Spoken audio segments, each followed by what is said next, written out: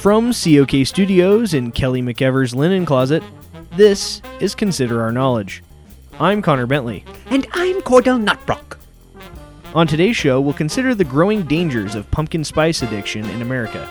We'll also consider some new words and phrases in our Consider the Source series with Leslie and Constance Kincaid. And we'll consider what wine pairs well with the McRib. Stay with us. Support for Consider Our Knowledge comes from Rusty's Ankle Insurance, helping people with weak ankles make sure they get the care they need, one sprain at a time. Visit myAnkleHurts.com to sign up today. And Flush Gordon's, the finest toilets and bathroom supplies in this galaxy. Let Flush Gordon take your bathroom from boring to beautiful. Flush! Savior of the universe! This is Consider Our Knowledge. I'm Connor Bentley. And I'm Cordell Nutbrock. Most of the United States is in the grip of a pumpkin spice epidemic.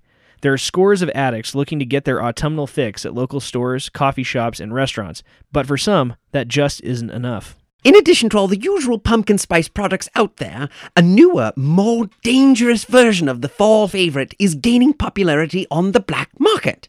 Joining us now in the studio is our senior health reporter, Alex Truman, who has been doing some digging into the dangers of the pumpkin spice being sold in stores and the type being sold on the black market. Hi, Alex.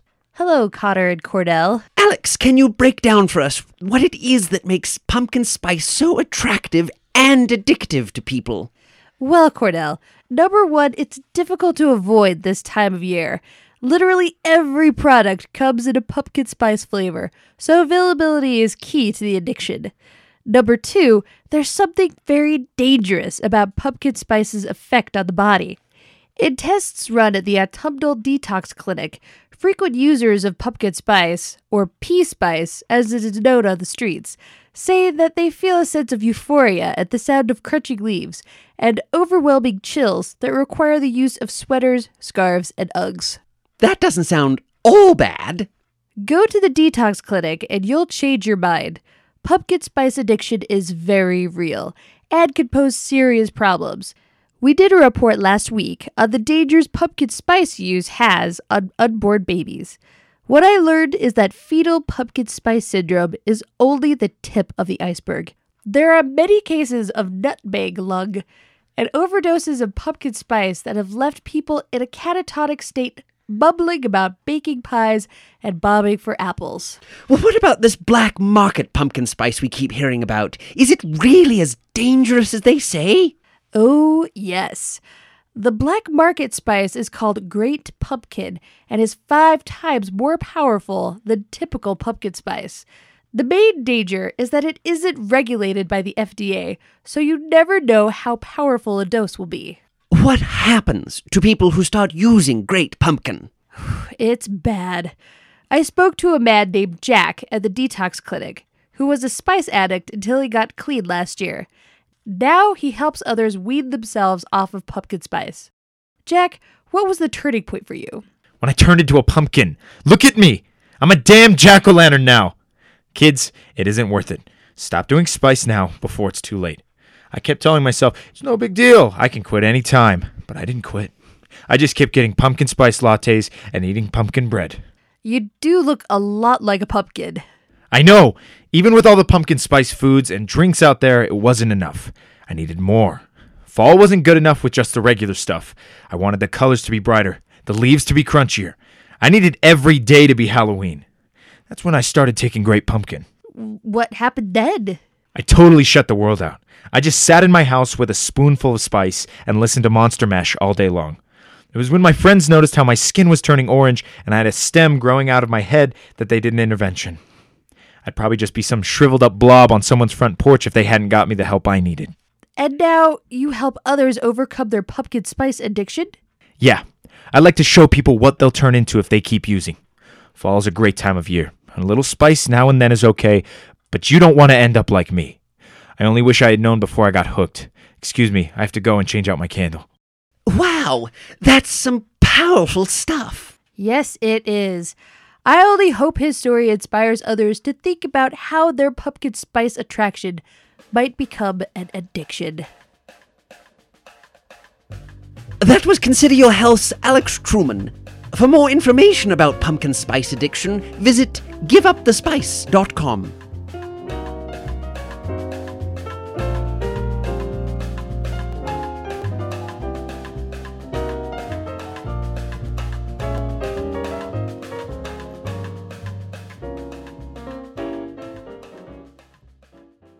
You're listening to Consider Our Knowledge.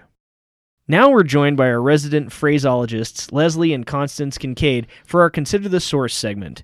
The Kincaids are back in the studio to let us in on some new slang words and phrases. Good to see you both. Likewise, Connor. Hello. Now, what have you two been up to since the last time we saw you? We took the summer off from finding words and phrases, but now we're back at it in a big way. Constance is also working on a pet project of hers. I'm working on a book that rhymes. I've been researching it for quite some time. She's working on a rhyming slang dictionary. Well, that sounds like a lot of work. Indeed it is, Connor, but it's also an honor. Now, Constance, are you speaking in rhyme? Yes. Yes, she is. It's, to get her in the right frame of mind for the book. Wow, that must be difficult. Well, speaking like this isn't easy, and I must admit, a little cheesy. So, what words and phrases do you have for us today? We have some very intriguing slang for you today. The first slang term is confident turtle. We learned it from my friend named Myrtle. Yes. A confident turtle is when one sticks their neck out so far as to avoid double chins and exude the confidence of a turtle that comes out of its shell. As in, she used the confident turtle in that selfie so as to make her chin look skinny. I use this technique quite a lot. It helps me feel much more hot. Indeed, dear. You did it yesterday. The next one we have is... Name shame. Hey, that rhymes. Yes, it certainly does. Name shame refers to the point at which it is too late to ask for someone's name because you've spent enough time around them that you should already know it. As in... I have name shame.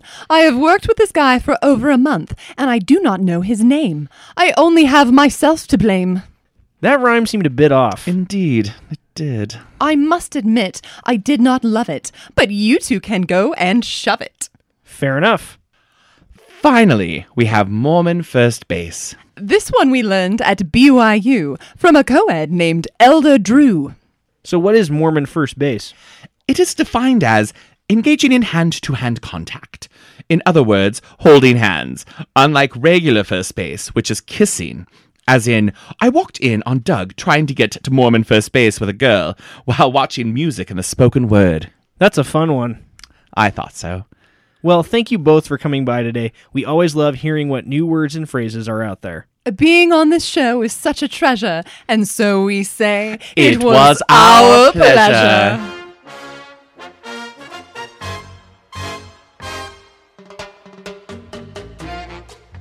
That's all for this week's episode of Consider Our Knowledge.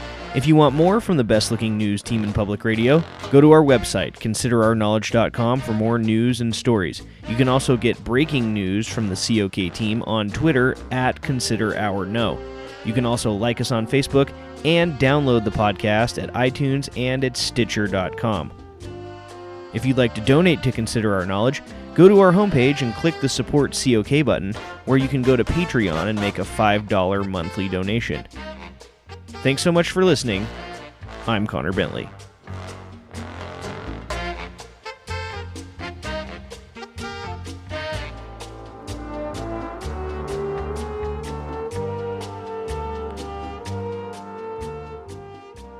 I'm wooking. I'm wooking! I was looking at the word book, but reading the word working.